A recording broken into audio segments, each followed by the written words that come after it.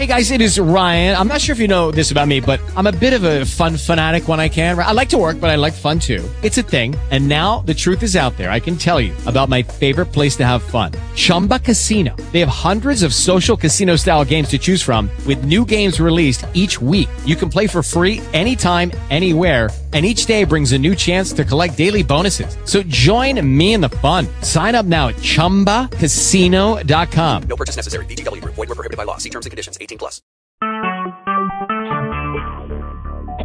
Talk shoes. Recorded live. Good morning, everyone. Morning. How are we doing today? Fabulously, I'm sure is the word that came up on everybody's mind. Fabulously.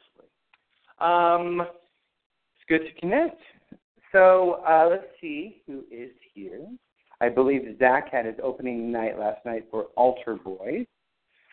So he is, I believe, sleeping in, or today was his opening night, or something like that. I know that he's really, it's like such a huge time difference that he's usually taking class at like 11:30 at night.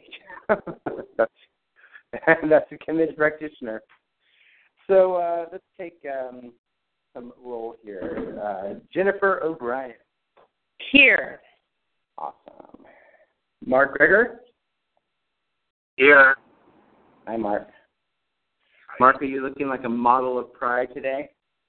I am working it out today. Yes, I am. Show them what pride looks like, Mark. Brandon. Hi. Brandon, also a model of pride today. Yes.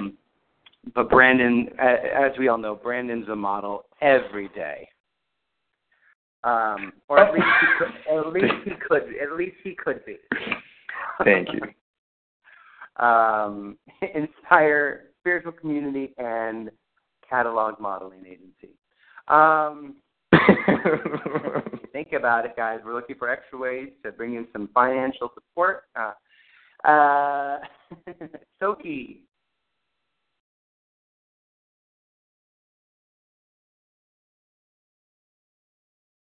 And Sophie said something about being on the plane to Malaysia. Oh, is she on the plane today? Okay. Martha.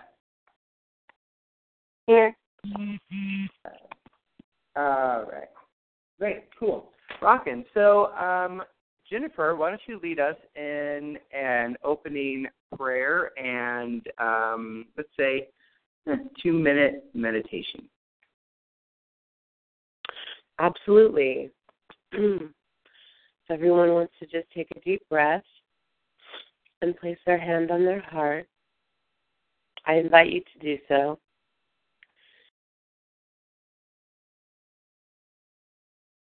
Dear universe, heavenly beings, saints and sages, we welcome you into our lives and into our minds. We welcome your healing power. We welcome your positivity. Together as a group today, we look to explore and better understand spirituality, our subconscious minds, and the inner workings of our thoughts. We welcome you into our group today to help deepen our conversation and deepen our understanding of that conversation today. We are so grateful for all of our ability to connect with people of like minds, for all of our safe, secure homes that we're able to take these classes from, and for the lives that we lead that allow us the time to contemplate these ideas and advance ourselves for the greater good of all. Today we would like to offer up any excuses, any thoughts that we're not good enough to, any thoughts that we're not smart enough to understand these things, and we do gain deep understanding every time we come to these classes, and we do so and we share it with the world. Amen.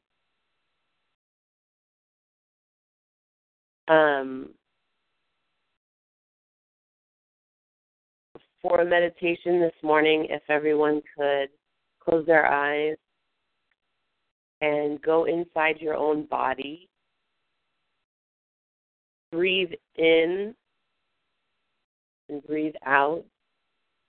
I just want you to notice your toes and just wiggle your toes a little bit around. Wiggle your toes and just feel inside your body. Move your consciousness to your ankles and stretch your ankles. Move up to your calves. Flex your calves and release. Breathing in and breathing out. Put your attention on your knees and your thighs and squeeze the muscles there and release. Just calling attention to every part of your body all the way from your toes up to your hips. Put your attention now on your bottom. Give it a squeeze. Breathing in, breathing out. Bring your attention now up to your abdomen. Just notice what's going on there. Are you hungry? Are you too full? What's the feeling there? And take a deep breath in and just let it go. Bring your attention now up to your chest. Just be aware and notice what's going on inside your own body. Take a deep breath in and just release any tension that you're holding. Release any feelings of unwellness. Let that breath just carry all of the tension from your toes up through your chest, out into the world. Now bring your attention to your neck and shoulders. Go ahead and tip your neck, give yourself a little stretch. I like to roll my shoulders up to my ears and drop them as low as I can. Just shake that out. Be aware, bring some awareness to what's happening in your neck and shoulders. How is it feeling for you today? If it's not feeling great, spend some time on that today. Spend some time really relaxing and making your body feel great. And with this last breath, I want you to call your attention to your head. What's going on inside your head? How fast are your thoughts moving today? Take a deep breath in and just exhale all of that thinking. Empty your mind, empty your head with each breath, and clear some space for the peace and quiet that we need today for our class. Take another deep breath in and just let go once again of those thoughts. And when you're ready, open your eyes. And Jesse, we are ready to begin. Beautiful. Oh, yeah, let's all take one more deep breath in. Just really fill it all the way up. And open the jaw and let it out. Mm-hmm. Well done, Jennifer. Thank you so much. And I'll share honestly, there was a moment when you said to bring your attention to your ankles. I swear to God, I heard bring your attention to your a-hole. And I thought, okay, well, let's see where this goes. And then you repeated it again, ankles. I was like, oh, ankle. Okay. I thought you were about to lead us in like a root block, like sacral chakra exercise. And my note would have been, be mindful of the language we choose. And then it was like, oh, she said ankle, which is different. One of those funny meditation moments, I guess. So let's do a quick little check-in with everyone. And so we got Mark and Martha, Brandon and Jennifer on the line. let's just check in with each other. Let each other know how our weeks went. Were there any breakthroughs, any challenges? Is there anything that you'd like a little prayer support around? Let's hear it.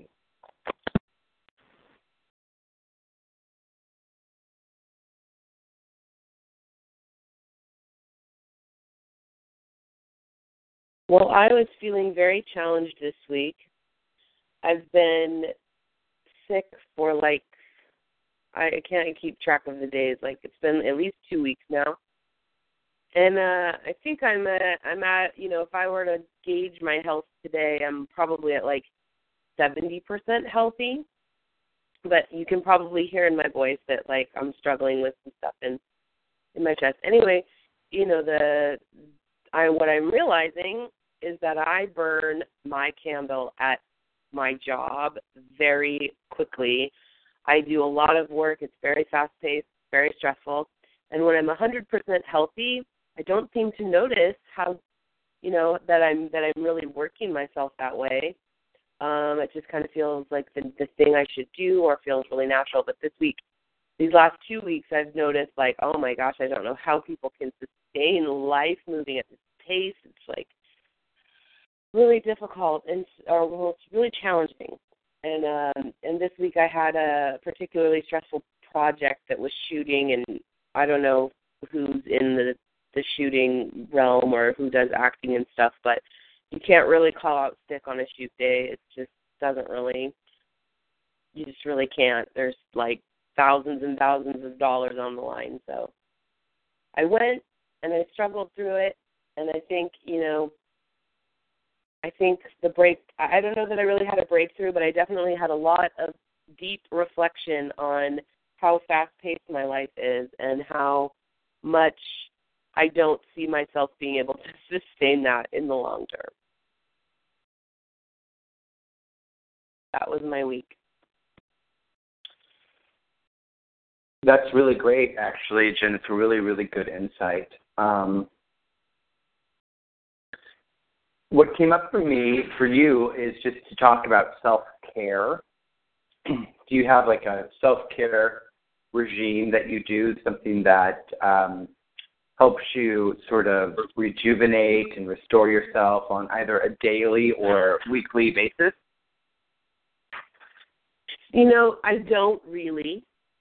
And this came up for me also because in my first week of sickness, when I was at 20% health, I was doing a lot of things for myself. I was taking baths every night, and I was making tea 6 times a day, and I had all these little things that I was doing for myself because I knew that it would help make me healthy again. But as soon as I got to 65 to 70% well, I just kind of stopped doing all of that stuff.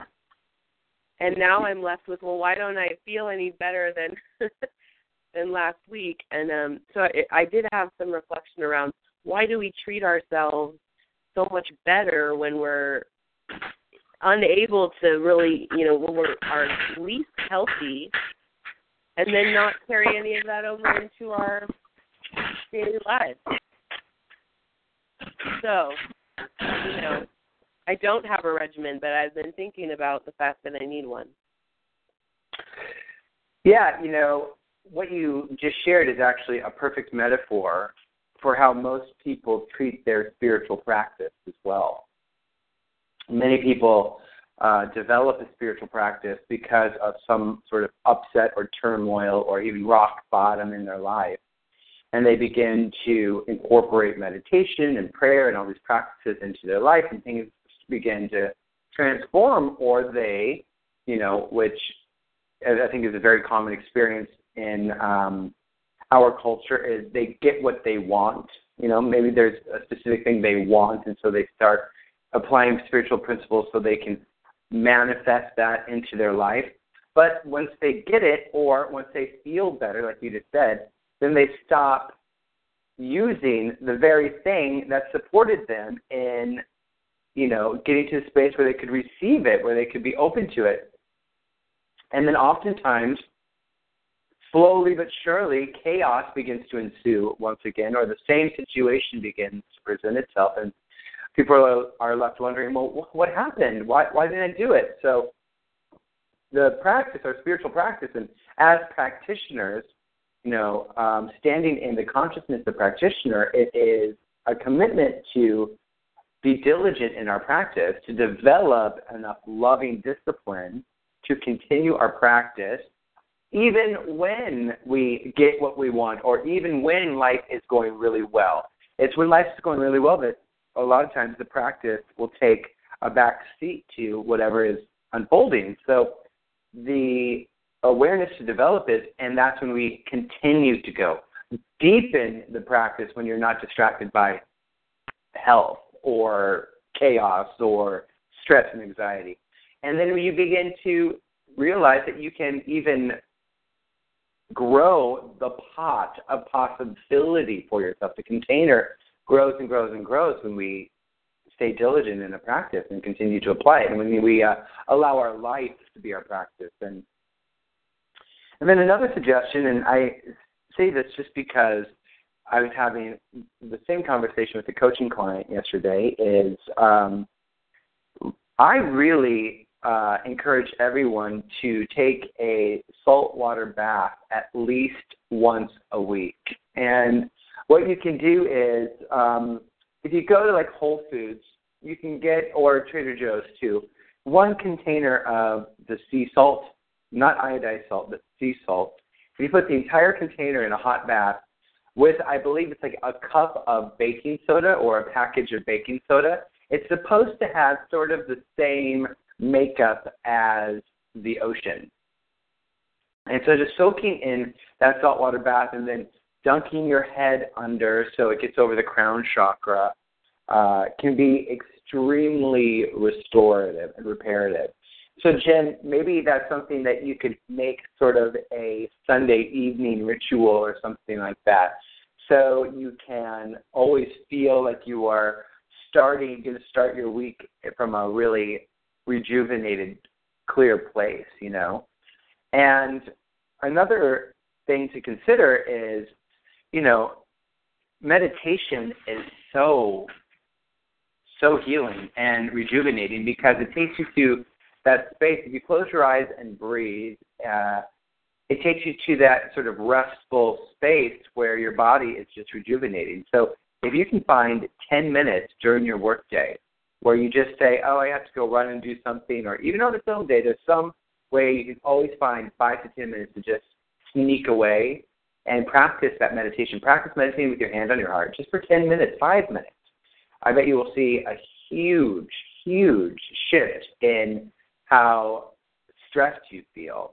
Those are things that I started incorporating that have really helped me, and I've also suggested those practices to plenty of people, and it's really helpful. Mark is a career coach. Mark, do you have any? What do you suggest to your clients that ask about, like, that feel depleted or run down energetically? Is there any tips or tools you offer them that they can incorporate during their workday? Well, I think the number one rule of thumb for me in career is, like, what are you really doing in your career? Like, why are you showing up to work each day? Is your intention there to just simply do things and be productive, or is your intention to actually enjoy what you're doing? So for me, one of the practices I give to my clients is, as you start your workday each day and, you look at your schedule for the day, really take a moment of intensely envisioning what is the experience you want to be having that day. Do you want to be stressed and running in 10 different directions and overwhelmed? Or do you really want to enjoy what you're doing? Sometimes it's just that practice of setting that really clear intention of the experience you want, more ease, more peace, more joy in the work, miraculously, ends up shifting the experience of that day for you. So that's one thing that I do recommend to my clients. It doesn't always work, but it is practice that tends to give some good results. And also setting really clear boundaries for yourself in terms of, if you really want to have a practice and you really want to be centered in the midst of your workday, take that time. It could be a 5-minute break. Go on a coffee break and do a meditation, do a little journaling. Do take those moments throughout your day. I know it when you're getting paid during the day, you kind of feel like, well, I'm not getting paid to be doing this other work. Actually, you are. Because if you're not being efficient because you're stressed and overwhelmed, you're actually wasting your employer's money because you're taking probably 3 to 4 times longer to do what you're doing, and you're not doing it as effectively because you're really not centered. So taking that time to center yourself throughout your day is actually what you're paid to do, whether your employer actually says it or not. No, I totally feel you on that. I do.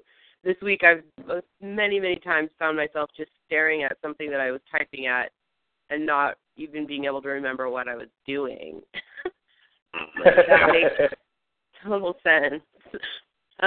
Yeah, guys, all good stuff. I made some notes. I appreciate the ideas. I'm definitely in the space where I'm going to be looking at cultivating some simple practices to add into my day for sort of centered around self-care and slowing down. Would it be like out of the question, Jen, if you started, and I say this because they do this at OWN and Harpo. They used to do it at Harpo Studios, and they do it at OWN here in Los Angeles. They have a time designated in the day that everybody gets to meditate if they want to, if they'd like to. And it's like a 15, 20, it's 20 minutes because then they do Vedic meditation, they do transcendental meditation. But maybe there's something that, I know that you're a trendsetter, but maybe you could start doing like a lunchtime meditation where it's like just 10 minutes or 15 minutes where you lead a meditation in the office as a, as a possibility. Yeah, absolutely. Absolutely. If I'm feeling it, I'm sure everyone else is feeling it there too. Great. Okay, so let's get to subconscious mind. But I really feel like the conversation we were just having is totally part of the subconscious mind, especially like what Mark said about, setting your intention of, today's going to be fun no matter what. I'm going to enjoy my work no matter what. And everything that happens today is an extension of that joy expressing itself. So, if that was your mantra, I'm willing to enjoy this day, I'm willing to allow my work to be fun today, you better believe that that's going to start expressing itself, manifesting itself as your experience. But with that said, let's talk about the reading and the writing. I know each of you are going to talk about a few of the techniques outlined in the book today, but what was your big takeaways from the miracle working power of your subconscious mind and the practical techniques in mental healing and the mental healings in modern times? Brandon, why don't you start us off with some of your thoughts on the reading?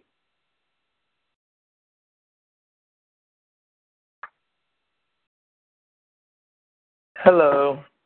Hello. So we started with the miracle working power of your subconscious, right? Yeah. And may I just say, Brandon, I just think that you're delightful. Thank you. I think you are delightful. I think everyone's delightful. And thank you so much. Thank you so much. Thank you so much. And by the way, thank you, Jennifer, because as practitioners, I have to know that I need to remain teachable, especially in this group. So thank you for being so open to talking about what's not working or hasn't been working, and then being so graceful and allowing people to give feedback, because that's one of my challenges that has been in my life, is just allowing feedback to come my way. So thanks for demonstrating that for me. You're welcome. All right. So, let's see, anything that stood out to me. Well, I always love, and I think I'm like Jesse in this sense. I don't identify as a Christian, but I love when they give biblical references, because it has such a strong underbelly for Western culture that it's like, by the way, and it's kind of like A Course in Miracles, we're going to use your language to talk to you about what is actually happening. So I love being able to use that, especially as someone who wants to share what's happening. So with that, there was a quote on page 30 to 31. It's, "This is the basis of all healing. Marvelous are thy works, and that my soul, subconscious mind, knoweth right well." Psalms 139, 114. And then, where was another one? "Whatsoever ye shall ask in prayer, believing ye shall receive." Matt 21, 22. Those both are saying to me, whatsoever ye shall ask in prayer. So we know what prayer is now. So we're clear on what prayer is. But the next thing is believing. So it's not a prayer then I forget to actually trust in that it's going to actually happen. It's not a wish list that I'm sending out to Santa. It's like, I'm ordering this, so I'm going to be expecting it. Believing ye shall receive. And it's believing, comma, then ye shall receive. So once I believe, I receive it. And, I mean, that's so meaningful to me. That's all it is for me.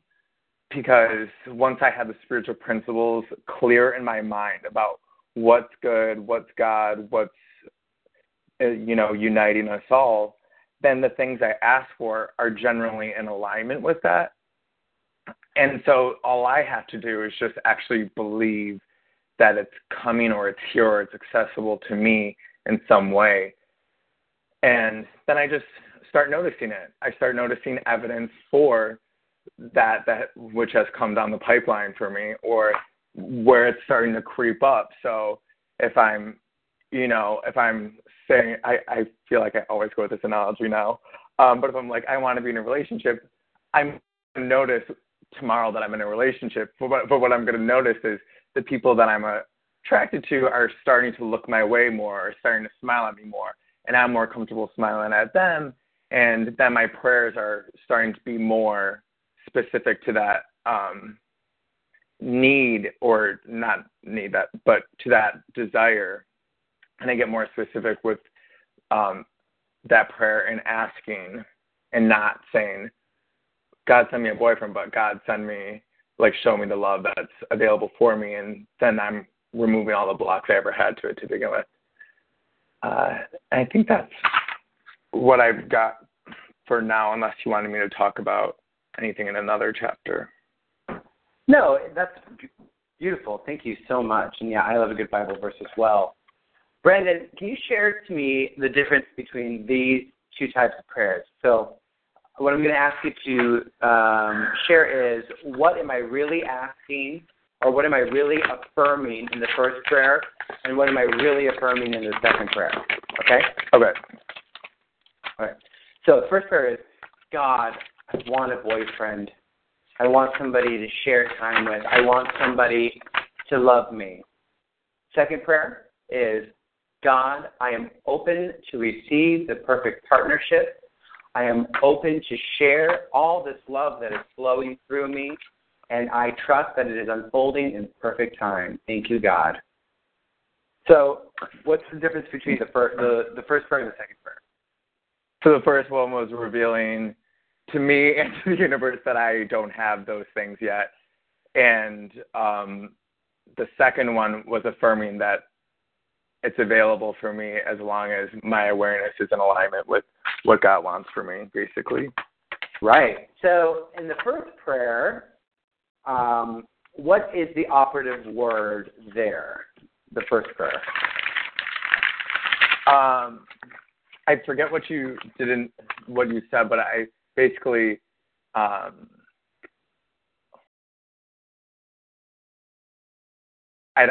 can't remember what you said. I'll just tell you. How about that? The first prayer, the operative word was want. Oh yeah. I want. So want is another way of affirming what? That you don't have. Exactly. It's lack, right? So what we're really saying is, God, I want a boyfriend. Your subconscious mind is going, since the subconscious mind doesn't filter, has no sense of humor, and is impersonal, meaning the subconscious mind isn't going to say, Brandon, no, don't affirm lack. Don't you really want to say this? It's just going to say, your wish is my command. All right, so you want a boyfriend. True, that is so true. You want a boyfriend. So let's create more and more experiences of you wanting to have a boyfriend. You know what I mean? Right. And so, and I'm not saying, I'm not implying, I just heard something that felt I felt inspired to share this with the group talking to you, just saying, no, I'm not, there's no criticism or anything like that. But it's really important for us to, become aware of that, the begging and beseeching in our prayerful time. What are we really asking for? And so going back to the God's prayer, the affirmative prayer, we simply affirm what is. There's an infinite source of good active at all times in the universe. This infinite source is creative. It is life-giving. It is forward-moving. And I am a part of that. I am created by essence.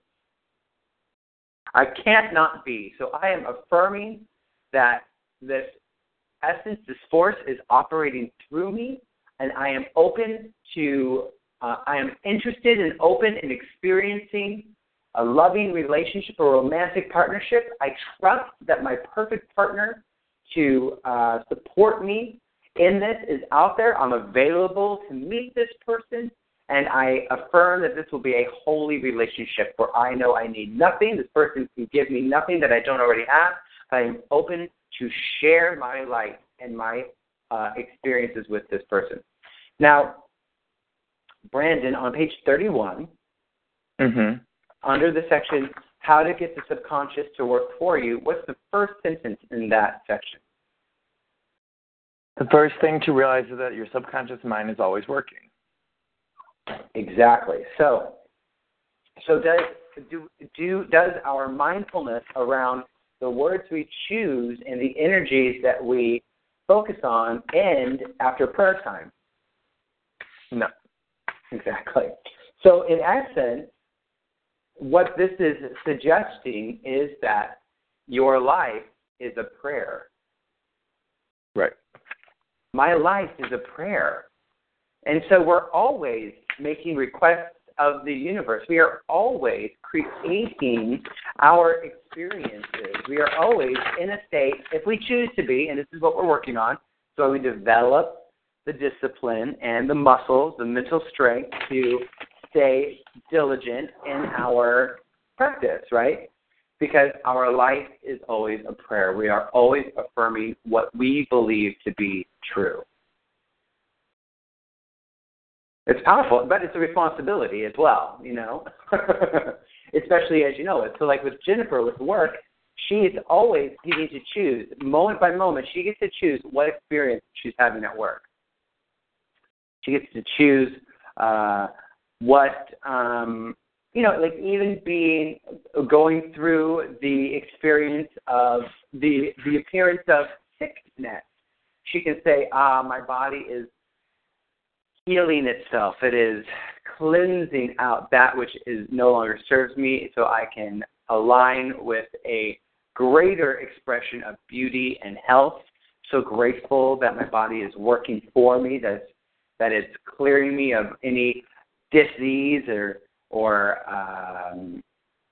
bacteria that just isn't supporting me in living the life I am here to live. Oh, thank you, God, for this opportunity to rest and restore and take care of myself. I am honoring myself because I am a child of God who deserves to be honored. You know, so it's all a different way of looking at every situation, every circumstance as an opportunity to decide what is really going on here. Now, when we go deeper into our practices, and when we get to A Course in Miracles, when the Course in Miracles shares all healing is done at the level of the mind, and we never know what anything is for, when we go through the appearance of sickness, illness, we begin to say, okay, what is this for, God? What is this for? What's the learning here? If all healing is done at the level of the mind, what is unfolding for me to learn here? I'm available. I'm ready. Teach me. I'm teachable. Really great, Brandon. And again, thank you, Jennifer, for sharing. Martha, do you have anything you'd like to share? Any takeaways on the reading?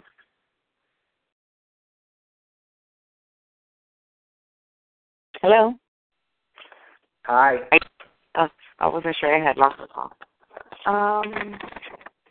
For me, I had an interesting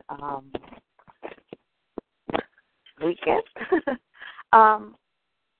Most important for me was just the suggestions about how we could, if we want something to be manifested, how they suggest, for us to relax our mind and send the request and do this, 5 minutes 3 times a day and before going to bed. And I started to do that because I had been bleeding for a whole month. And this is an issue that I've had since I was a teenager on and off. And the last Saturday and Sunday was the heaviest, and it was getting worse. Pretty much like I was like, oh, good Lord, am I having like a child or something, So, but since I got this book, I just got really excited as far as how simple it is to feed our subconscious on the things that we do want, and what I was asking for was health.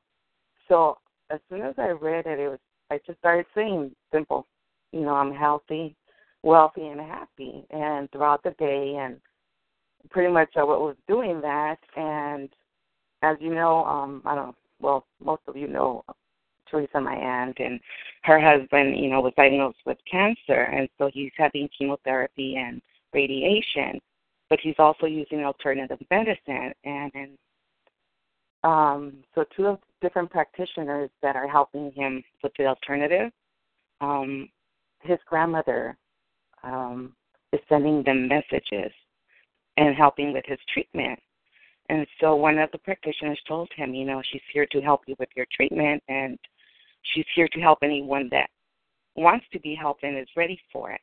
And so I knew it was true because he's helped me in the past.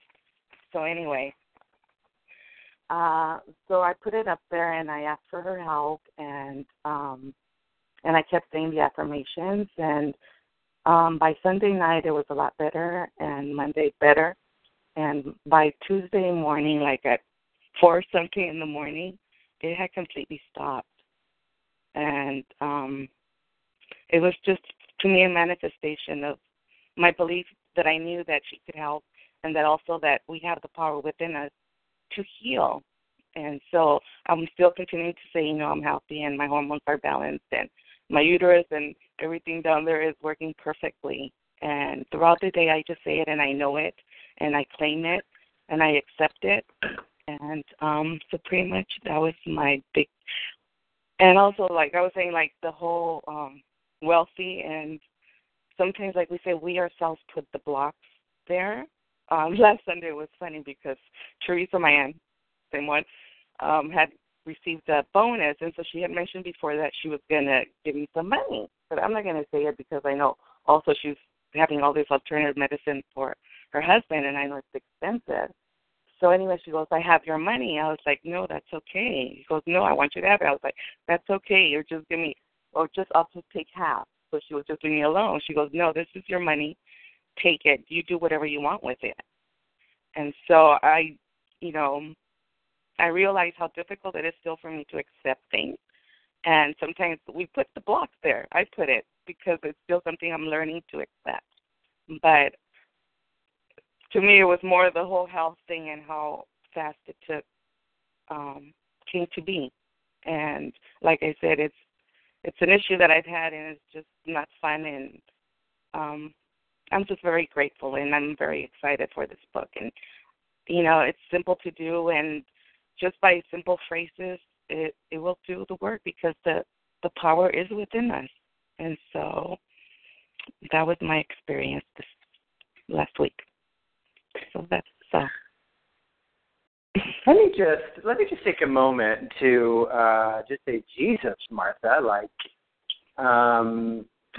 wow, that was a really powerful share, and just really bow to the work that you've been doing in this group, in this class.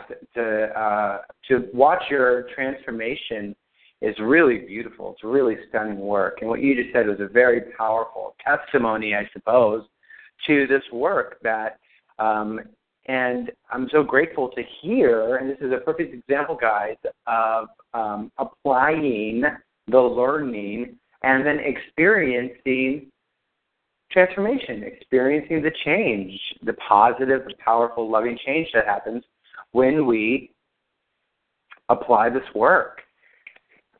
Really wonderful, Martha. Beautiful. Jeez. I love it. Thanks. Thank you. Thank you. Okay, guys.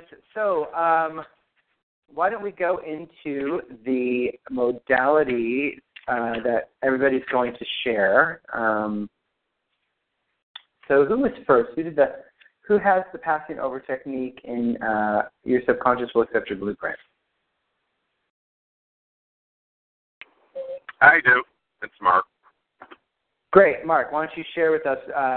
Share with us your three, and if you guys want to open the book and follow along, this is under the Practical Techniques in Mental Healing section chapter. While Mark is sharing about his techniques.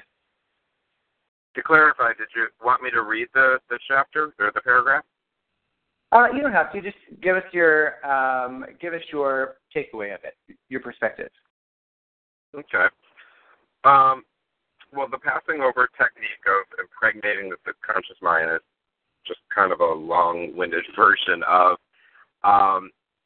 really letting go of I think sometimes it can feel burdensome of, I got to do this healing, or I got to create this miracle, or I'm kind of responsible to make something happen here, and just simply passing it over to truth, passing it over to God, passing it over to our holy higher self to do the work. So passing it over is really about releasing that belief that there's something that we're doing directly, and more about turning it over, passing it over to that greater infinite wisdom, knowledge, healing power that we are tapped into and have access to at all times. So the actual technique itself literally can sound as simple as an affirmation. In the example in the chapter here, this young girl who was sick, the affirmation was simply, it is passing away now. It is passing away now. The healing is happening now. It's just passing over that truth and affirming that which is what you want to manifest. What were you going to say, Jesse? I was going to say that it sounds similar to the O in the God's Prayer. Exactly. Yep. Mm-hmm. Kind of O into D. So offer up and declare. Yeah, I was going to say O and D. Yeah, the combo of the two. Cool. Great. And your subconscious mind will accept your blueprint. What's that about? So this one was interesting for me. Again, this is just all different shades of kind of the same conversation. But this one was a little bit more, I liked it because just visually envisioning a blueprint and thinking about our lives. Our lives is a construction of sorts. It's the materials that we use to kind of build or create the experience we have in life are essentially our thoughts. And our thoughts, our beliefs, what are we really holding? So this idea of thinking about it as a blueprint is, in the blueprint, as someone's designing a building, let's say, is there's this real conscious intention of what is it that, one, I'm creating, what is the end result I'm looking for, and then what's the game plan, what are the materials that are needed, what needs to go where in order for that to really manifest. And in this section, what Joseph's talking about is kind of a lot of us kind of go through life without really having a conscious blueprint. It kind of life just kind of ends up happening based on the randomness of whatever shows up. And here, what he's really inviting us to do is to really get really conscious and imbued what it is that we want to create, get very clear, get very specific about that, really design the blueprint for what we want our life to be, and then really instill that into our subconscious mind by affirming that and re-presencing ourselves to that blueprint, that at any given moment, every thought we have is us adding into that blueprint. And if a thought that we're having isn't really part of the blueprint and isn't part of the plan to get us to where we want to be, then it's something that we need to return and go back to. Well, hold on, let me go back to the blueprint. What was my intention? What am I designing here? And what thoughts are going to be aligned to manifest that construction? That's beautiful. So Mark and I had this conversation yesterday about letting go of how we think things should look, how we think things should manifest, and getting much more clear on how we'd like to feel, how it's going to feel, and then allow our feeling tones to sort of support us in navigating the life we're creating for ourselves. So, Mark, could this blueprint kind of be in alignment with that sort of, if the building blocks of the blueprint were more about like how is it going to feel, like making the declaration that my blueprint is a life that is loving, a life that is inspiring and nurturing, and allowing that to go back to it. So if you're having an experience that doesn't feel that way, you can go back and say, well, wait, my blueprint is that I'm living in a loving, nurturing, inspiring, and playful life. So I have to go back and see what I could realign. Absolutely. And I think at the end of the day, that's really, or I should say, I believe at the end of the day, that's what any one of our blueprints really are, is that desire to return to the feeling that we're looking to experience, because it's never about the thing that manifests. It's always about what is the feeling or the experience we have in having that thing or that relationship or that job in our life. So, yeah, the end game for it all is the feeling. And in the process of the blueprint, sometimes it is the feeling is itself, that's part of the construction. And sometimes it's the thought, what is the thought that will bring us to that feeling. So the blueprint's kind of a combination of both the feeling and thought. The end game is really, at the end of the day, the feeling. Beautiful.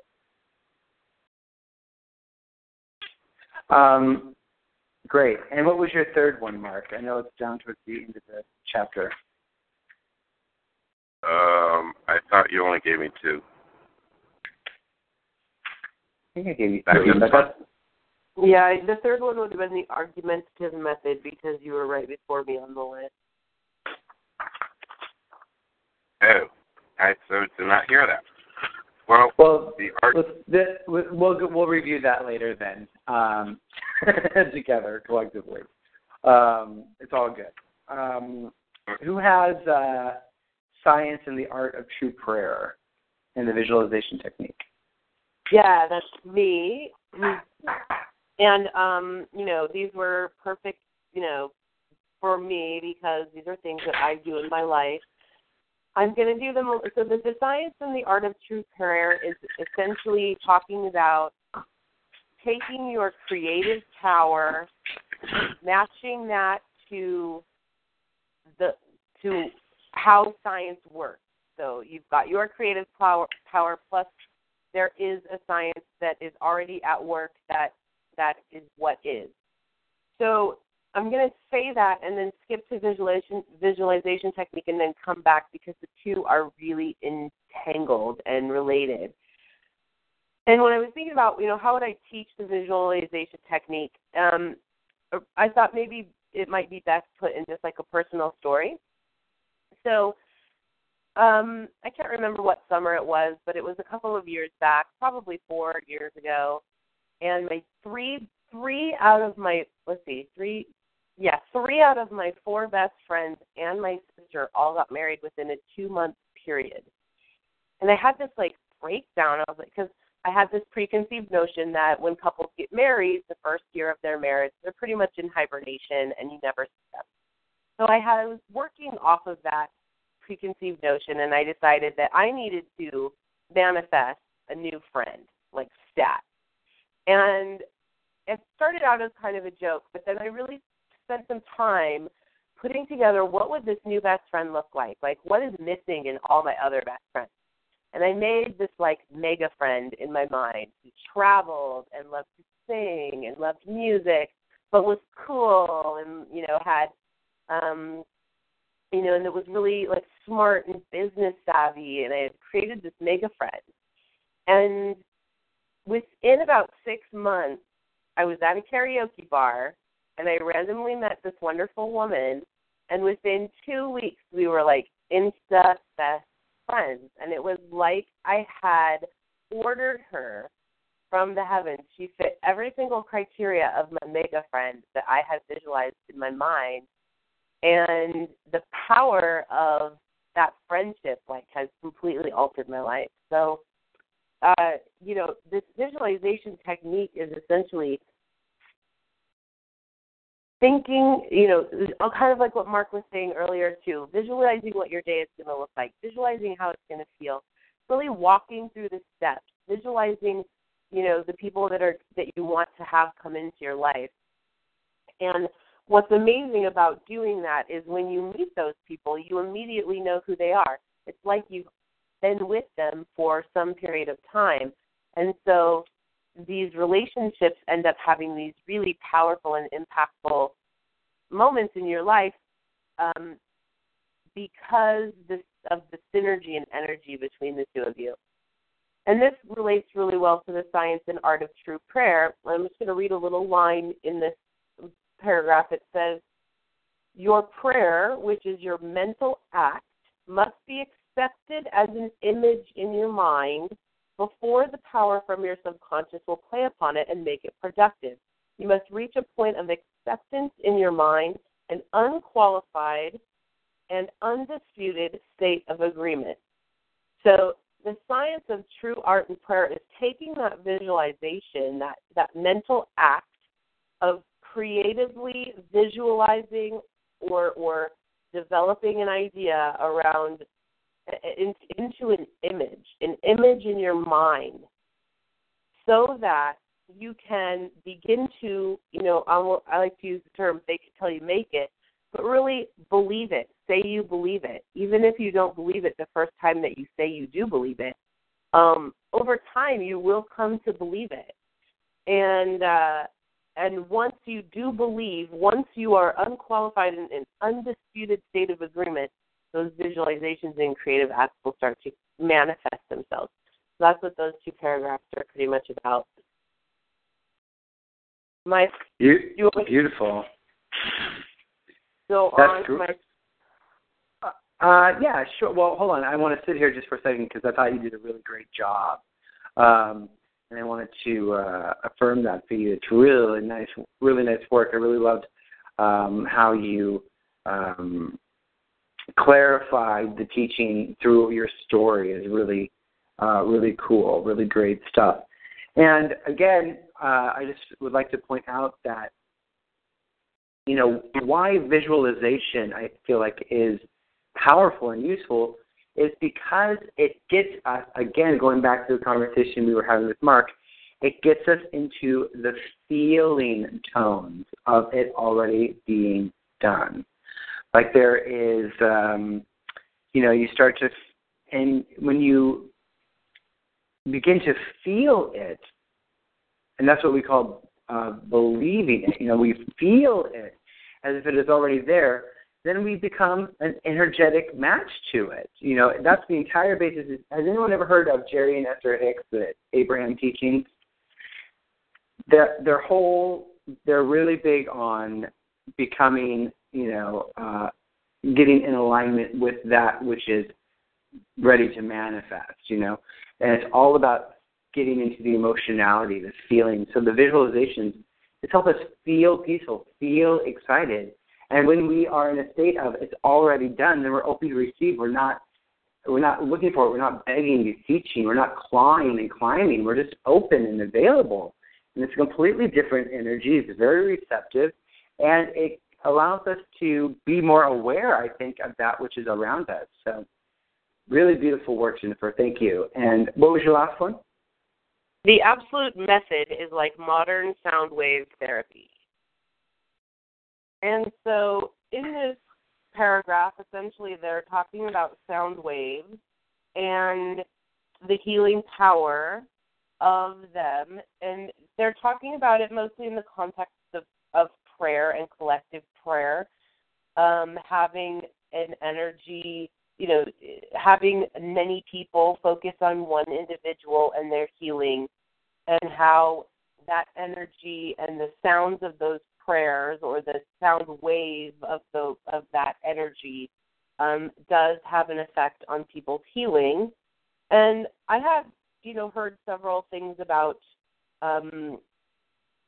there's a hospital somewhere in the East that literally only heals people through prayer, and there's lots of scientific data that supports that prayer does in fact have a better result than non-prayer.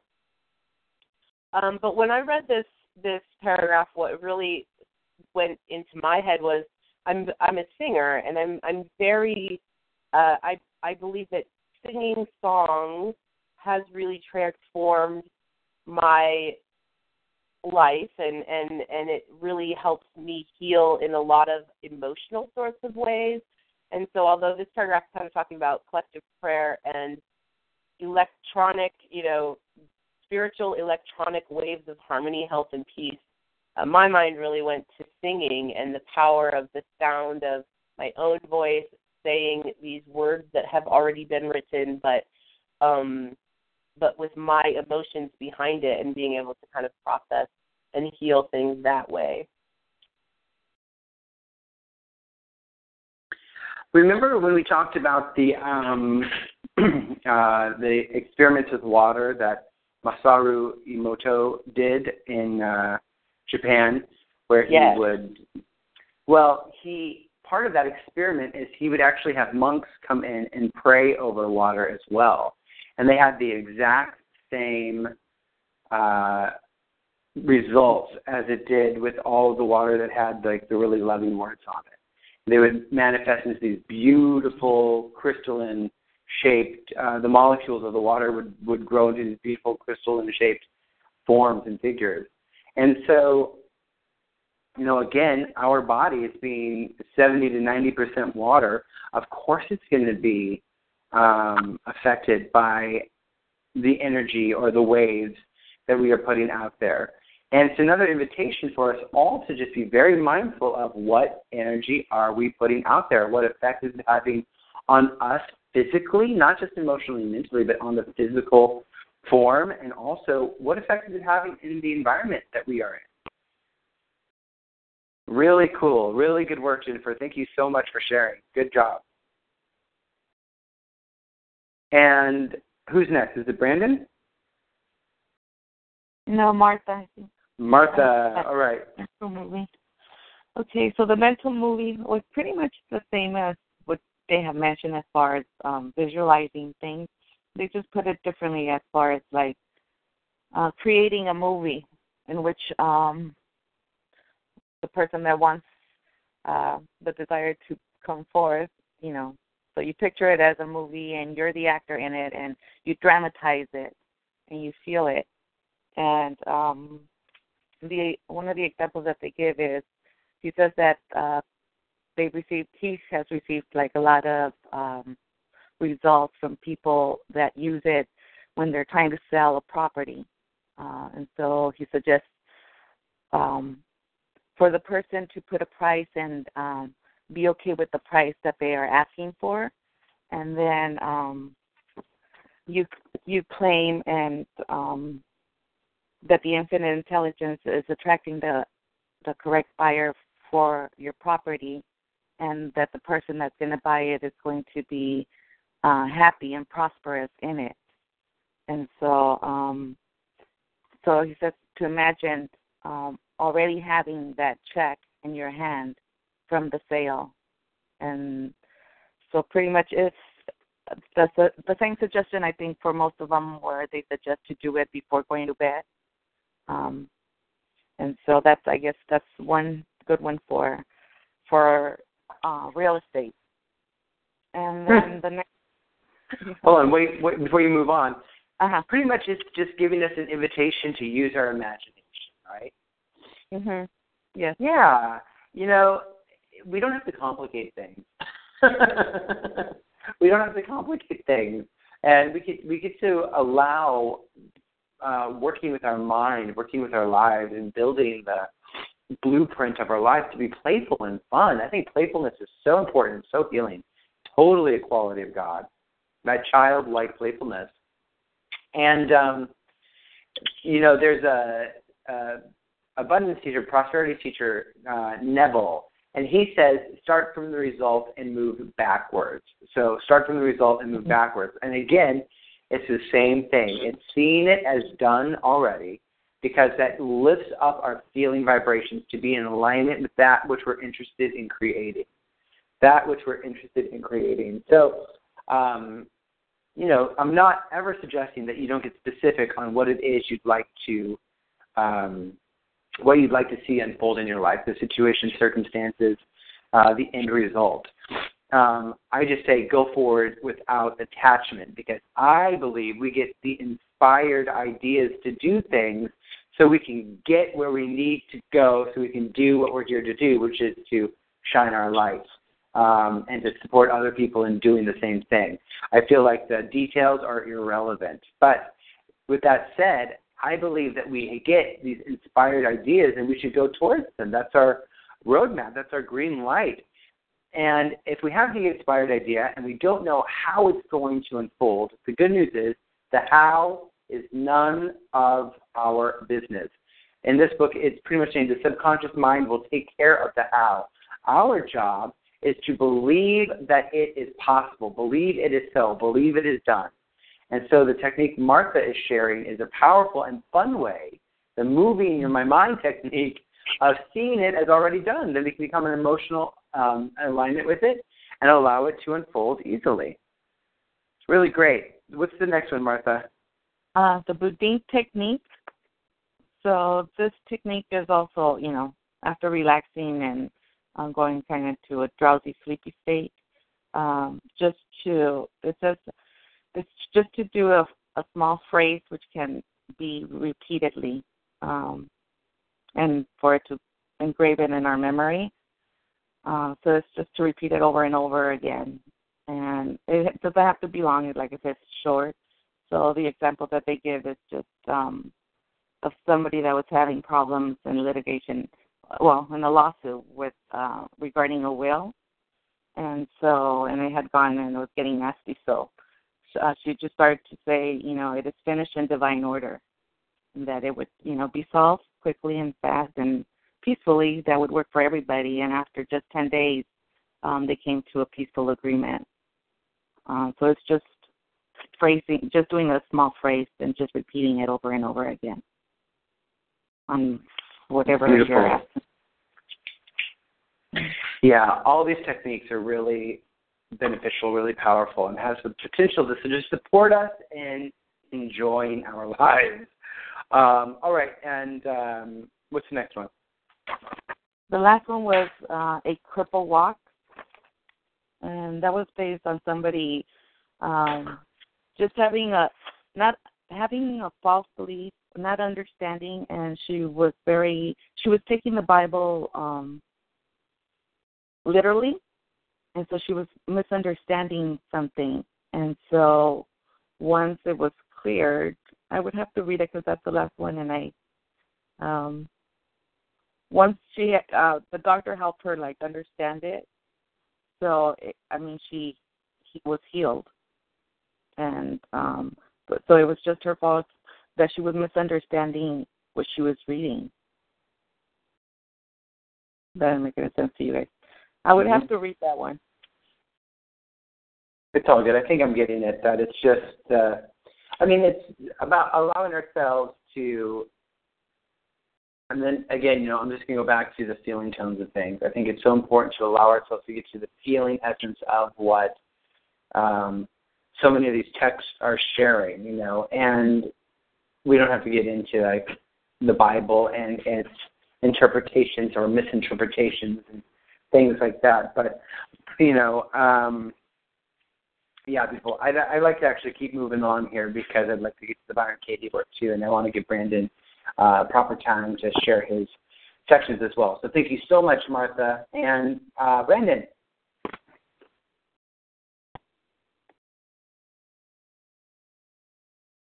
Hello. Okay. So I had the sleeping technique first, and basically this is something that can be done whether you're about to go to sleep or you just woke up or you're throughout your day. And it's kind of just like being in that low resistance level energy state right before you're about to drift off so that things can more easily seep into your subconscious. So the way I've been practicing it is 5 to 10 minutes before I fall asleep, as opposed to thinking about all the things that I think are going to happen in the next day or week. I start to think about all the things I'd like to happen or all the things that I believe now will happen. And like, because normally I would focus on what are the facts about today, what are the facts about tomorrow, and instead I start to have a whole new process of visioning that. And we use words when we're thinking about this. So I'll say, first I kind of like bless my night. I'm going to have a beautiful sleep today. Tonight I'm going to wake up feeling rejuvenated and excited about the day. And it also suggests that we kind of say it to ourselves like a lullaby. So kind of having a soft melodic tone while we're doing it will also help it seep in more gently and rest more gently in us permanently. And then also as whenever there's an urge to repeat a negative habit, we just go into this gentle space. So whether it's throughout the day, and we kind of do the sing-song with our affirmation. And then I got the affirmative method, and hold on one sec, Brandon. I really like that that first technique that Brandon was sharing. I think it's really powerful. We've talked about how the real productive, real creative place is when we are relaxed and peaceful. And it's not necessarily when we're going about our day getting everything done.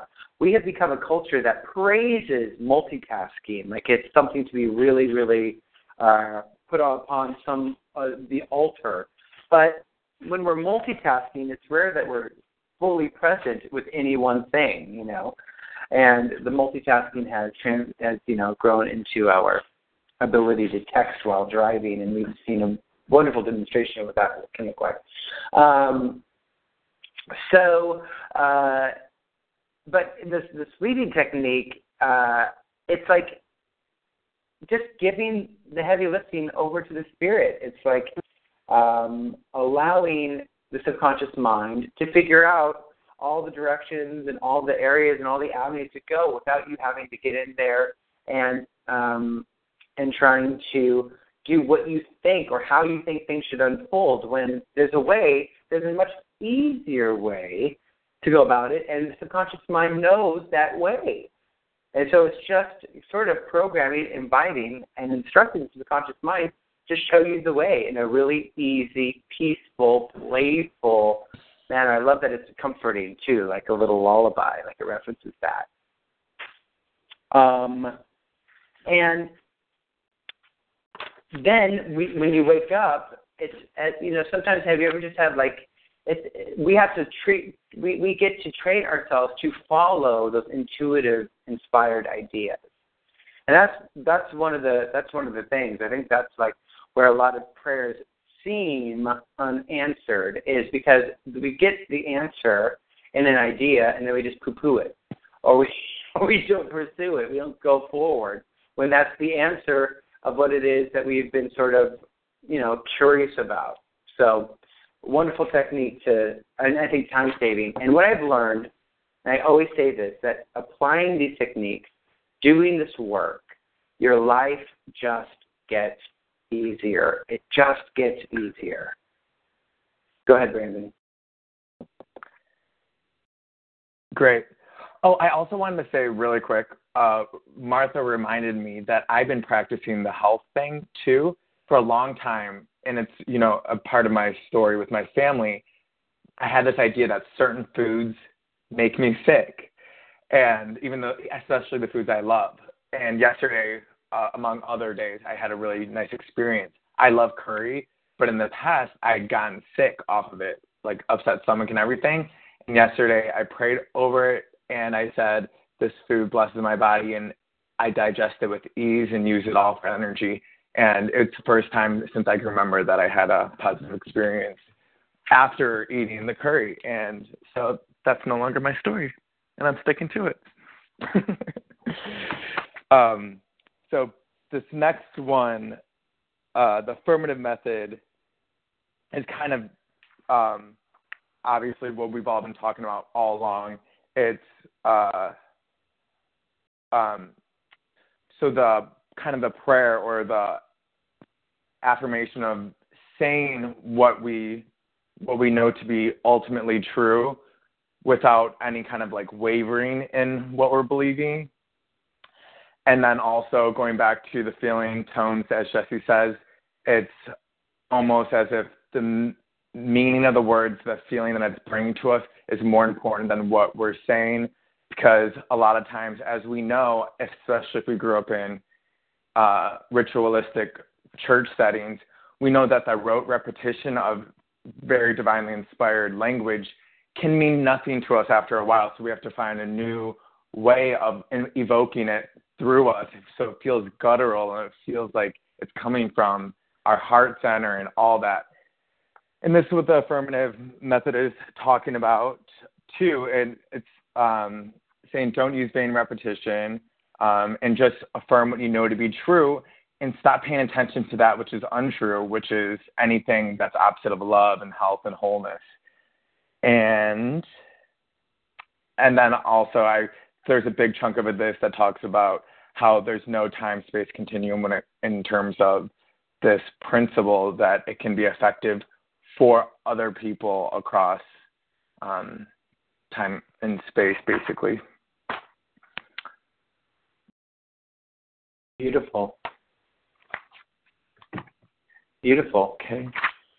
And what was your third one? Sure. The third one is the decree method, and I'll just read the first sentence because it pretty much says it all. Power goes into our word according to the feeling and faith behind it. So this is for sure the declare section of our God's prayer, and it's basically just again exclaiming what we know to be true, but we don't have to force any of this. When it's true, when it's powerful, when it's of God, it comes up, and we don't have to try to control that language so much. We just have to get in the practice of doing it. Love it. Yeah, so pretty much all of these, if you put them in one big sandwich, it would just be the God's prayer. Everything, getting into the feeling tones, letting go of the block, declaring what's true, and then, of course, how can we not share it? We're all one mind. Well, guys, thank you so much for your work. I definitely feel like it's time for a little break, so let's take 5 minutes and stretch, refill your waters, go potty, and we'll meet back at 9:50, and we'll explore a little more in Byron Katie booklet. Have fun.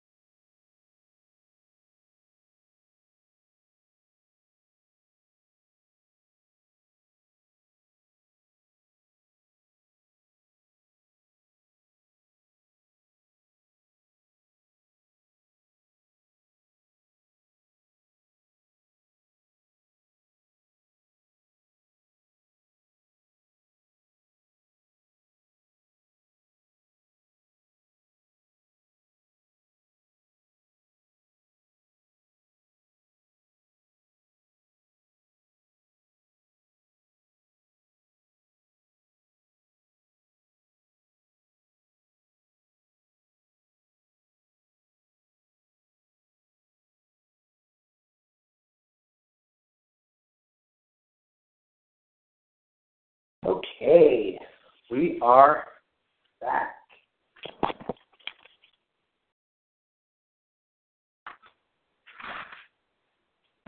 Head on speakerphone. I was wondering why I couldn't hear anything.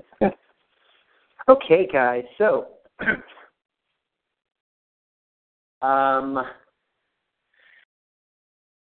Jennifer.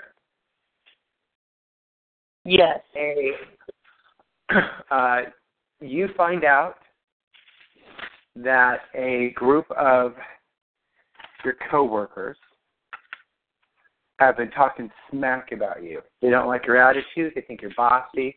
They think that you're an ass kisser and you're climbing the ladder. And they're telling everybody about it. Whose business is that? That is their business. That is their business. Very good. Brandon, let's just say that you live in Los Angeles, California. And I do. And it's 200 degrees every day. And walking outside feels impossible, and everybody around you is super intense and cranky because it's so hot. And you read the forecast that says the next 10 days it's just going to get hotter. Whose business is the weather? God's business. That's God's business. That is God's business. Mm-hmm. Martha, let's say you're coming up from Long Beach and you get on the 405 and it's smooth sailing, and then just as soon as you get close to LAX, gridlock traffic both ways. Whose business is the gridlock traffic? God's business. God's business. Mark,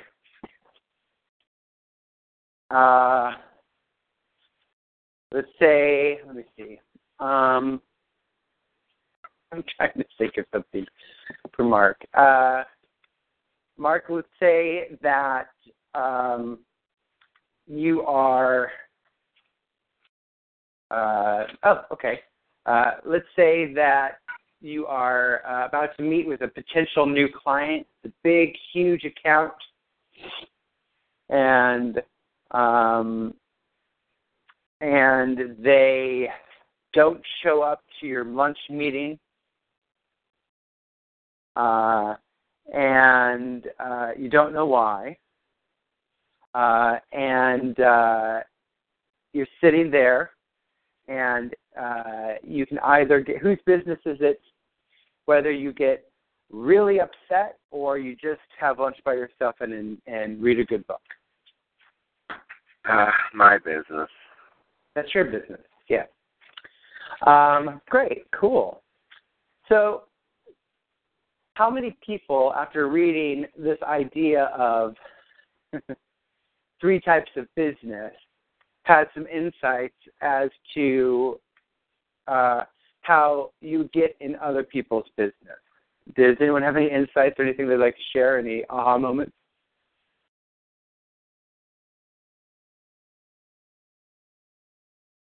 Say that again, Jesse.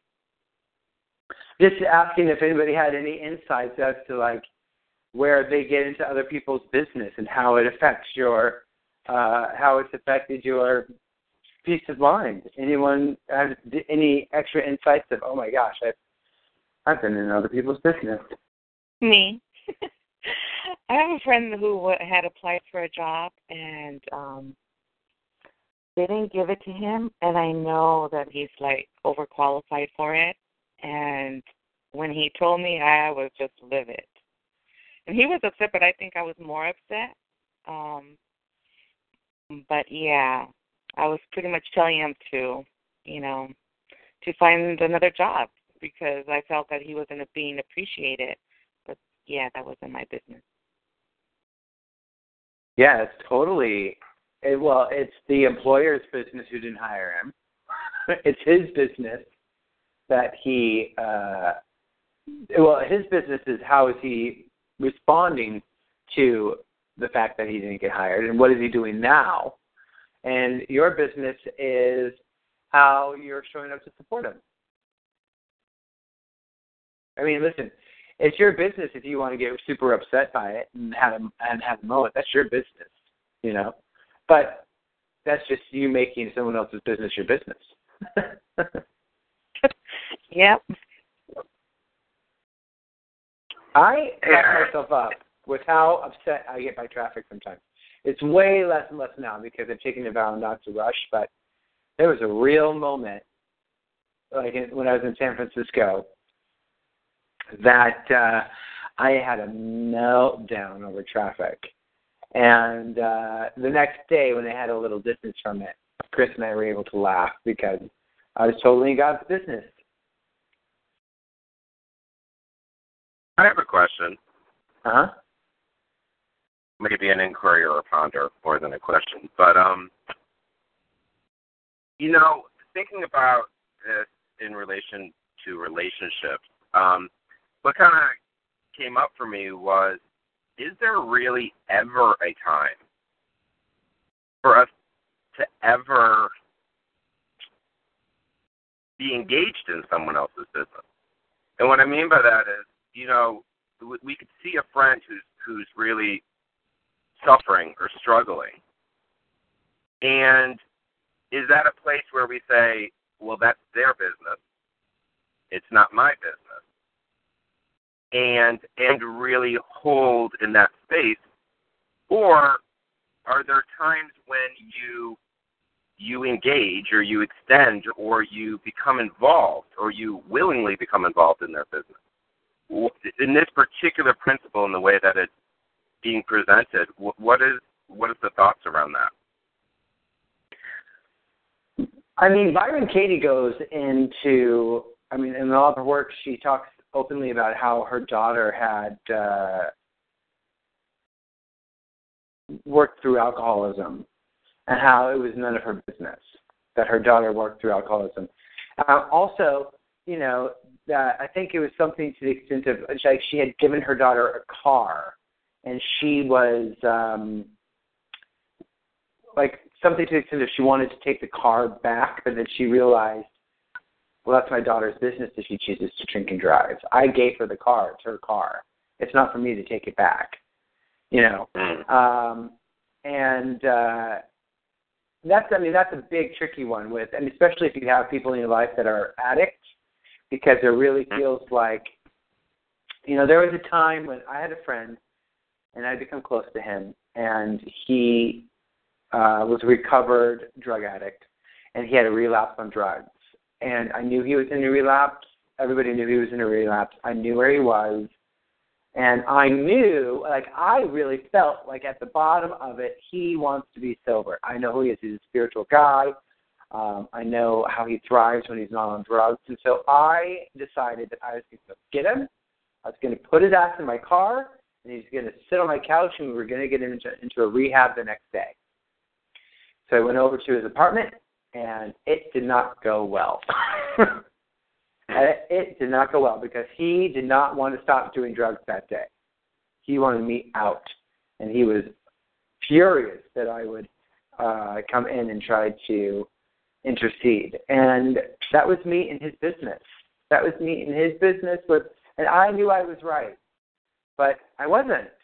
And, you know, it's really important for us, especially as practitioners, we'll say it again, as practitioners, spiritual counselors, ministers, to stay out of people's business unless they ask for your perspective, unless they ask for your help.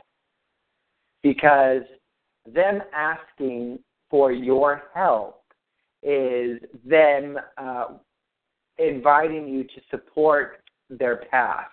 But if we're thinking that we know what's best for them, even if they're in crisis, that's us in ego. That's us thinking we know what's best for them. But for anyone who's worked with addiction at all, sometimes the very best possible thing is for people to hit a rock bottom in whatever situation. Maybe it's emotionally, maybe it's in a relationship, maybe it's whatever. And that rock bottom might be the thing that inspires the greatest healing. But if we come along and say, oh, I know what's best for you, I'm going to intercede. And that's us just trying to exert our will into their life. Their choices are none of our business.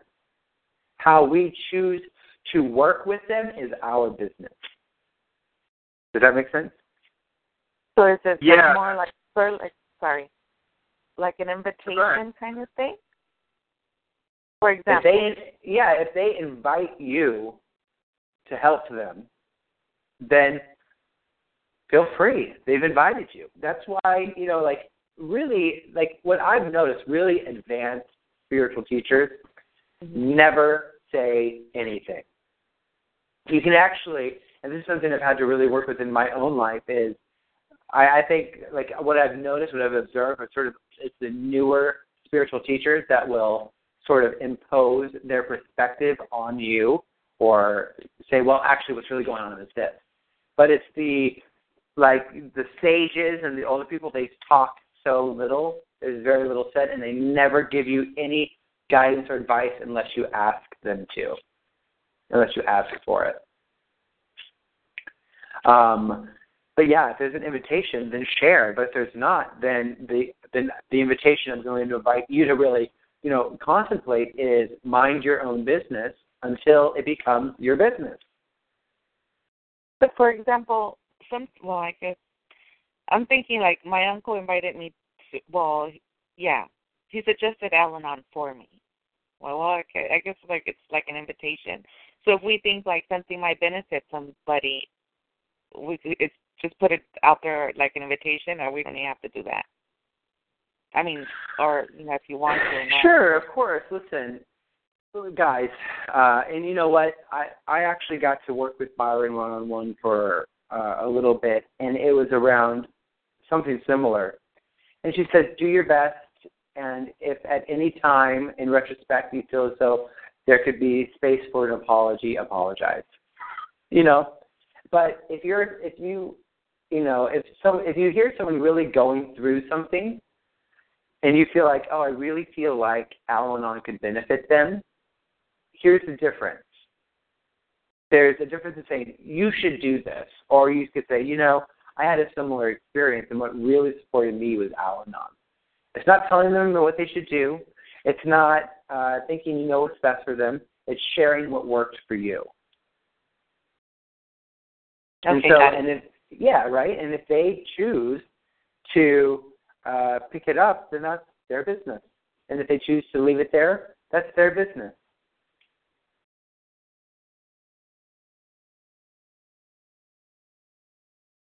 Anybody else?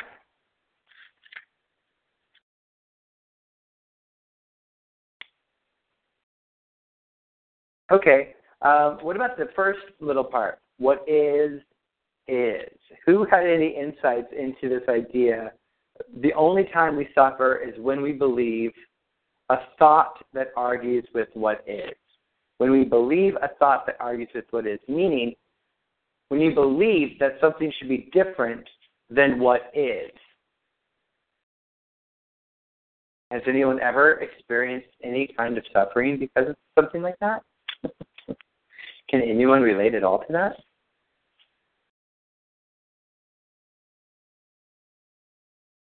My enlightened masters on the phone. Who's ever had the thought, I should have more money in my bank? Or who's ever had the thought, I should have that job, and that person shouldn't have it, I should have it? Yeah, I have these thoughts all the time. Yeah, right? It's arguing with reality. Who's ever had the thought? Go ahead. In particular, the one that comes up a lot is the owner of my company. My thought is always she should just give me the company because I'm doing all of the work and she's doing none of the work, right? But it does, and then what the outcome of that is, anytime I ask her to actually do some work, I just pick it apart. It's never right. She never did it properly. It's always wrong. I should have never even asked her. It's all this fallout and suffering from the idea that she's doing nothing and I'm doing everything. But that's not true. That's not what is. I mean, that's not what is. I'm making choices, and she's making choices, and she has her business, and I have my business, and I'm all up in her business. You just got it. That's right. Whose business is it that she decides not to do and she has to work? Right. That's her business, and it's my business that I choose to do her, lot for her. Yes. Good, Jennifer. Yes. Exactly. And then, exactly. In relating to what is, this happens a lot in my relationship too.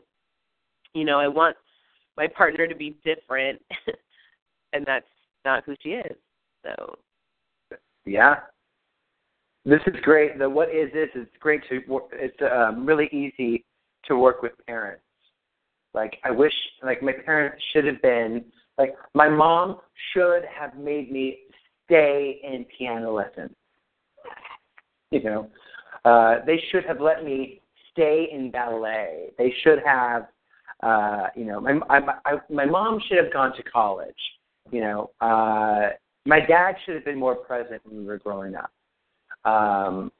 Things like that, like really wild stuff, and it's like, really? Because that's not what happened. So what we actually can equate from that is your dad shouldn't have been more present, because your dad was the perfect amount of present because that's where he was. Or your mom shouldn't have gone to college because she didn't go to college, so we can trust that not going to college was perfect. And whose business was it that she didn't go to college? And whose business was it that he wasn't more present? So it's in fighting with what is and getting in other people's business, we begin to create suffering for ourselves. Okay, so let's go into meeting your thoughts with understanding. It's the next section in the little booklet. It's on page 9. Mark, are you in the car?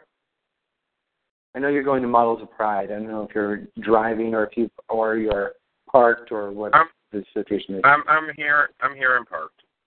You're here in parked. Okay, cool. Okay, meeting your thoughts with understanding. 1, 2, 3. Oh, perfect. There's 4 paragraphs, and so we'll go Mark, Jennifer, Brandon, Martha. Mark, Jennifer, Brandon, Martha. Okay, I'm sorry, it's me again. What page are we on? Page number 9. Meeting your thoughts with understanding. Okay. Great. A thought is harmless unless we believe it. It is not our thoughts, but the attachment to our thoughts that causes suffering. Attaching to a thought means believing that it's true without inquiring. A belief is a thought that we've been attaching to, often for years. Most people think that they are what their thoughts tell them they are. One day I noticed that I wasn't breathing. I was being breathed. Then I also noticed, to my amazement, that I wasn't thinking. I was actually being thought, and that thinking isn't personal. Do you wake up in the morning and say to yourself, I think I won't think today? It's too late. You're already thinking. Thoughts just appear. They come out of nothing and go back to nothing, like clouds moving across the empty sky. And they come to pass, not to stay.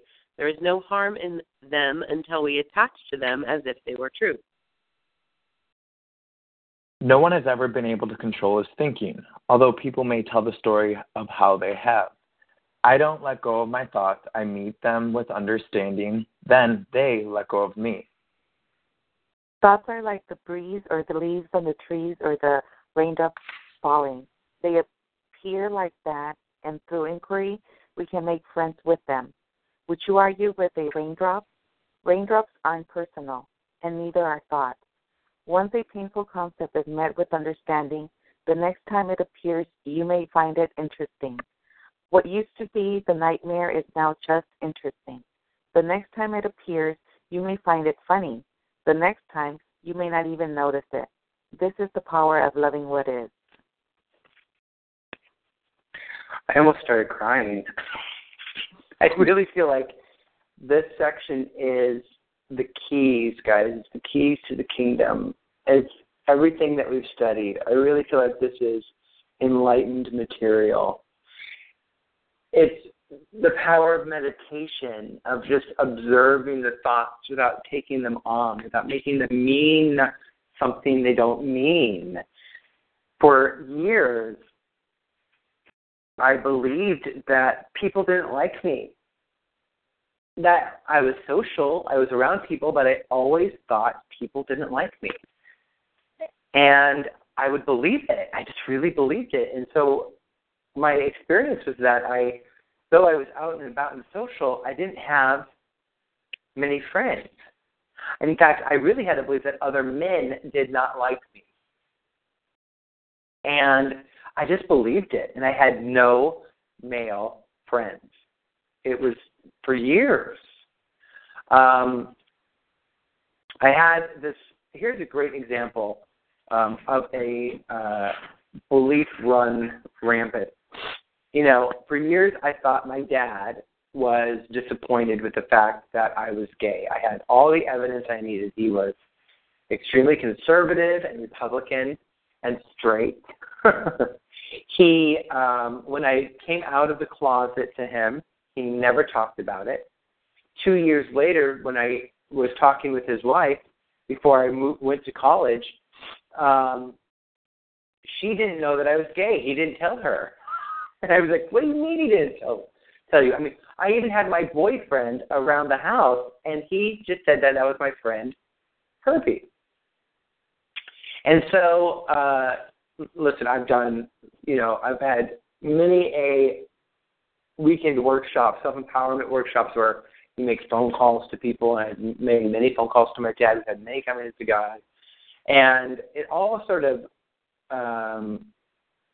created one big final coming to Jesus talk that we had, oh my gosh, probably 3 or 4 years ago, where I just had it. And there was some stuff going on with my sister, so I needed to get with my dad, and I decided to have lunch to talk about that. But really what I wanted to talk about was with me and my dad, and I was going to just say, why don't we either make a commitment to try something different or just call it quits, and it's all good. I don't have to be a part of your life. You don't have to be a part of mine.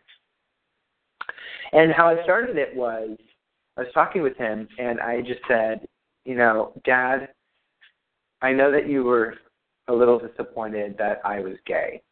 And before I could get another word out, he slammed his hands onto the table. We were at a restaurant in public.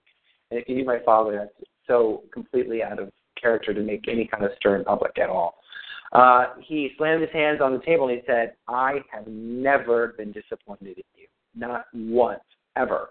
He goes, I wish you could hear how I talk about you to my friends and colleagues. He goes, I've never been disappointed that you were gay. I didn't understand it. I didn't know anything about it. And when you came out to me, all I knew about gay people was that about AIDS. He goes, and I was terrified that you were going to get sick or hurt.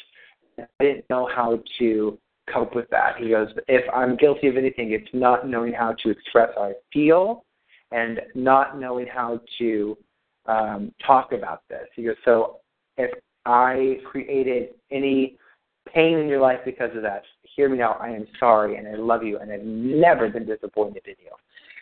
And it was like someone flipped a switch because I was like, I have created an identity around my dad being disappointed in the fact that I was gay. And I've created, I have projected so much of that shit onto white men with, successful white men, men with money, that as a result of that, and it was all because I believed the thought that my dad was disappointed in the fact that I was gay, and it wasn't. And that was 15 years later, I finally got to detach from that thought and say that was something I created all myself, and I allowed it to be true and feel true for me, and I created a life around it. And so we do that when we believe a thought is true. So what Byron is suggesting here is, what if we stopped believing our thoughts were true? So what are some thoughts that we have that we believe are true, and maybe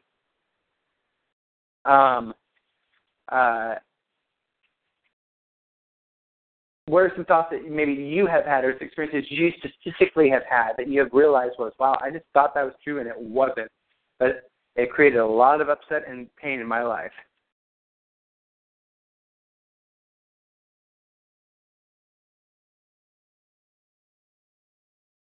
Hey, it's Mark.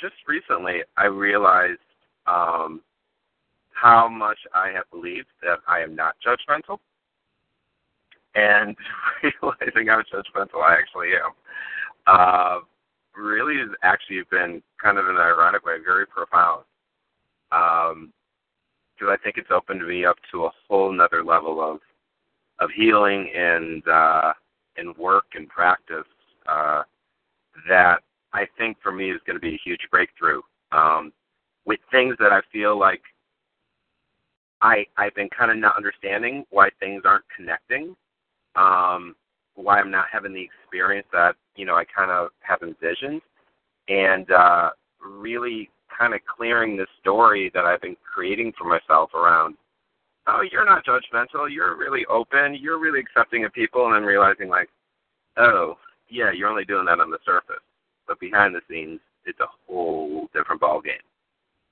So that's been huge for me in the last few weeks, and seeing what's there, and now actually feeling empowered to be able to start to shift that is really exciting. Do you have an example you could use? Oh God, okay, like with you, for example. I've talked with you about this. Like there are times that I have judgment of what you're saying or what you're doing or the decisions you're making, and I've been going along with I'm not judging Jesse, I'm just letting Jesse do what he does. And on the outside, that's maybe what it appears like. Maybe it doesn't always look like that, but from my perspective, I'm thinking that's what it looks like. Oh, Mark's being accepting. But at the end of the day, there's something still in the background that I'm still holding that judgment of, oh, there goes Jesse again. There he goes doing that thing. And me thinking like, well, just because I'm accepting it means that I'm not judging it. And there's a difference. You can accept something and still be holding judgment around it because you really haven't fully accepted it, really haven't fully embraced whatever that is. So even in our interactions, I mean, I know there are times that we are triggering for each other, and I think often probably the times that I trigger you are probably those times when I'm thinking I'm doing or saying something without judgment, but in truth behind that, there's some judgment there, and that's what you're probably energetically picking up on. And that is what happens for me in most of my relationships, is that there's kind of the version of me that I think I'm putting out, and then it's people's experience of me is often kind of two different perspectives, two different experiences. So yeah, that's one particular example of a million that happen every day, all week long for me. Perfect, beautiful. And you know what? Thank you for your authenticity and your willingness to share. Your willingness to share truthfully, because it's not always easy to give an example about the person who's teaching your class. That's great. Anybody else? I had my biggest. Oh, go ahead, Martha. No, you go. Okay. My biggest one was like that I had to pay for my mistakes or my sins before God would like love me, and that got really crazy for me because I mean we're perfect. I mean I know now that we're divinely perfect all the time, but before my belief was that I wasn't, and so that I needed to suffer in order to earn his love. And so I just felt like I was never going to be able to do it, and it got so bad where I just wanted to die. And so I would bang my head in the tub, hoping I would go into a coma because I was too afraid to commit suicide that I would go to hell. So anyway, just went wacky. And that's my experience. Wow. Yeah. Well, I'm glad that you're having a new experience. I'm glad you're realizing But, that's a really great example, Martha, because it's that perfection in the story. It's like Martha's path is perfect. If she didn't have that experience, if it wasn't that low, then perhaps she wouldn't have been inspired to try a new approach. She wouldn't have been so drawn to this work, Yeah, figure it out. Mm-hmm. Mm-hmm. Beautiful.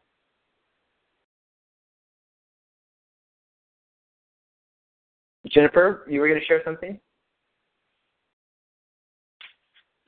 Yeah, I have this this chest of childhood photos, and every time I move, I bring the chest with me, but I never look inside of it. And this was probably about 5 years ago, but I was moving again, and I just decided to open up that box, and I came across a picture of me from the 8th grade basketball team in junior high school. And I stopped and I looked at that picture like, whoa. I always said and always believed and always thought that I was like the fat kid. And there was this like physical photograph, this like physical evidence that as an adult, I could look at this photo and go, oh my God, I was not fat at all. Like I was the perfect size. But, all these years, this belief or this thought that was very much a reality has greatly affected my story around health. And as an adult, I can look at that picture and say, absolutely 100%, I was perfect. It was cray-cray. That's a really powerful understanding, and I totally understand that. I, too, was like, I say often, I was like, yeah, I was fat since I was 8 when my grandpa told me I was gaining weight. And my whole life, I was fat. And then I look back at the pictures, it's like I was rail thin. I was a dancer. I was a ballet dancer in high school. I was taking diet pills in the 7th grade because I thought I was fat, and running 6 miles. And, going back and forth to like the power of subconscious mind, when I did gain weight when I was 27 and on television, I gained like 15 pounds and was called a fat pig on TV, national television, and started getting death threats because I had gained weight. People telling me that I should die. If they see me, they'll just do it for me. I was like, wow, in retrospect, I'm like, wow, we are really powerful manifestors. Like I manifested that experience. And then, and that was a perfect manifestation of the hateful belief I had about myself. And it culminated into that. So when we become aware that, that our thinking is creative and it's just the belief in the thoughts that, because here's the thing, there's a thought in there that we just believe that fat is bad, that there's something wrong with fat. And we've accepted that as a culture. Fat is bad. Fat is bad. So when someone gains weight, they have evidence of fat on their body. How do they feel? Like they've done something bad. Like there's something wrong with them, right? But there isn't. That's the insanity of it. That's the craziness of all the thoughts is fat is not bad. It's the same thing with LGBT. For so long, we thought gay was bad. And so people coming out of the closet would have all of this shame about being gay. But now we know that's insanity. There's nothing wrong with being fat. And then all of the stories that you create around being fat. Well, if I'm fat, then no one will love me. No one will be attracted to me. Is that true? Of course not. That's just what we believe. And so we create all these barriers around us so we'll feel invisible and prove ourselves right. So it's our thinking, guys. And this is like the basis of this entire year. It's just our thoughts create our experience. And this is an example of how that is true. It's a really clear, good example, Jen, and one I encourage you to continue to reflect upon and go even deeper with it, because that will be a great source of teaching for you, where you'll be able to pull from that and teach from that space, because it is such a common experience for so many people. Yeah, and I'll just follow that up with, I think all of us have beliefs based on thoughts that we had as children, and without this inquiry that Byron Katie's talking about, we're still living with those thoughts that we came up with, like as adolescent mindset. Yep. All right, last thoughts, Brandon?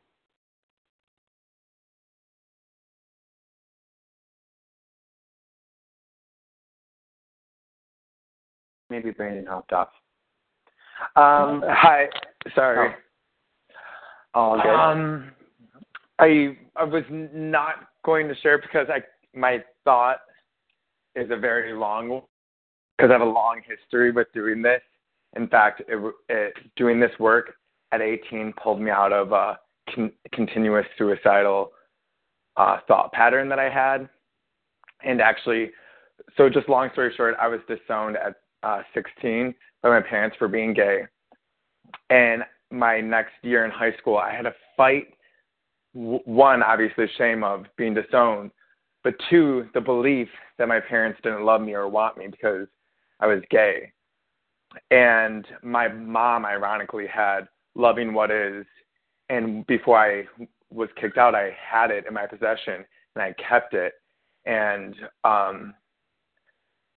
I was able to do the work around that. And it took me a year or two of reading the book before I actually understood what it meant. I was so young, still trying to understand so much. And then I had a real huge break open aha moment, which led to a ton of writing. But it was all around the work and realizing that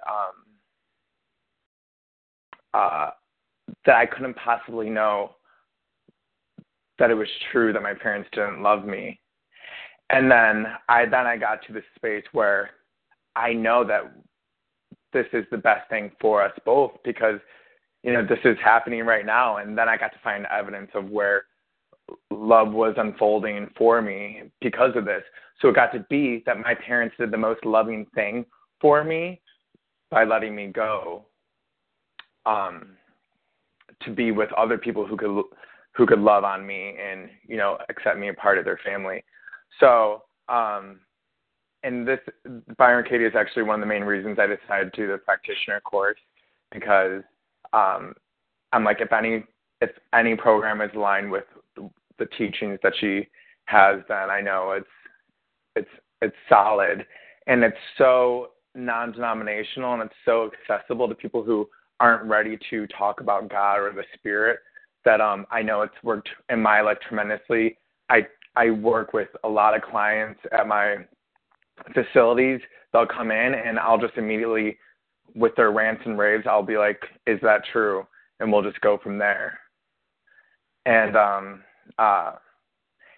also this, people who's involved in 12-step program, it's very, very, very similar to the 4th-step process, which is so transformational, so fearless, so powerful. And I'm just excited for us doing this work together. Yes. So, beautiful, guys. Great work today. I have to hop on the other call. Class has already started. But I just love this conversation. I love this work. I love you guys so much. I could talk forever. So let's just take a deep breath in and exhale, just knowing that this is a perfect class with a perfect group of people on a perfect day. And I just bless us all. And I really surround those of us who are representing the community at Models of Pride, and Brandon on your panels, just loving you up, surrounding you with light, knowing that angels are all around you, whispering in your ears, giving you the right guidance to support the greatest level of love awakening in the minds and hearts of our LGBT youth and their families and their parents and all that good stuff. Oh, so much love. And just sharing all of this, just waves and waves of light through the interwebs as medicine, healing anyone who is suffering because they're believing something that just isn't true. I love you all. Have a beautiful, beautiful week, and look for an email. I'll send out the email as soon as possible, but maybe not until tomorrow with this week's reading assignment and homework, okay? Have a beautiful day, guys. Bye. Bye. Bye.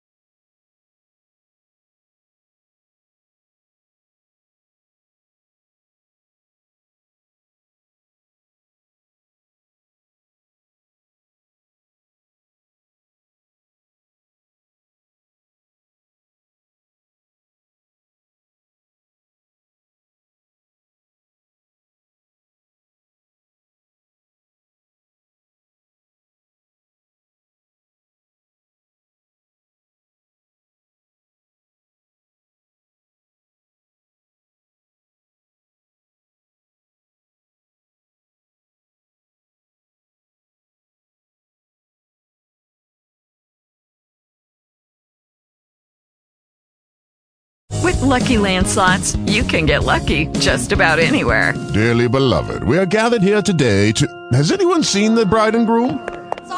Sorry, we're here. We were getting lucky in the limo and we lost track of time. No, Lucky Land Casino, with cash prizes that add up quicker than a guest registry. In that case, I pronounce you lucky. Play for free at LuckyLandSlots.com. Daily bonuses are waiting. No purchase necessary. Void where prohibited by law. 18+. Terms and conditions apply. See website for details.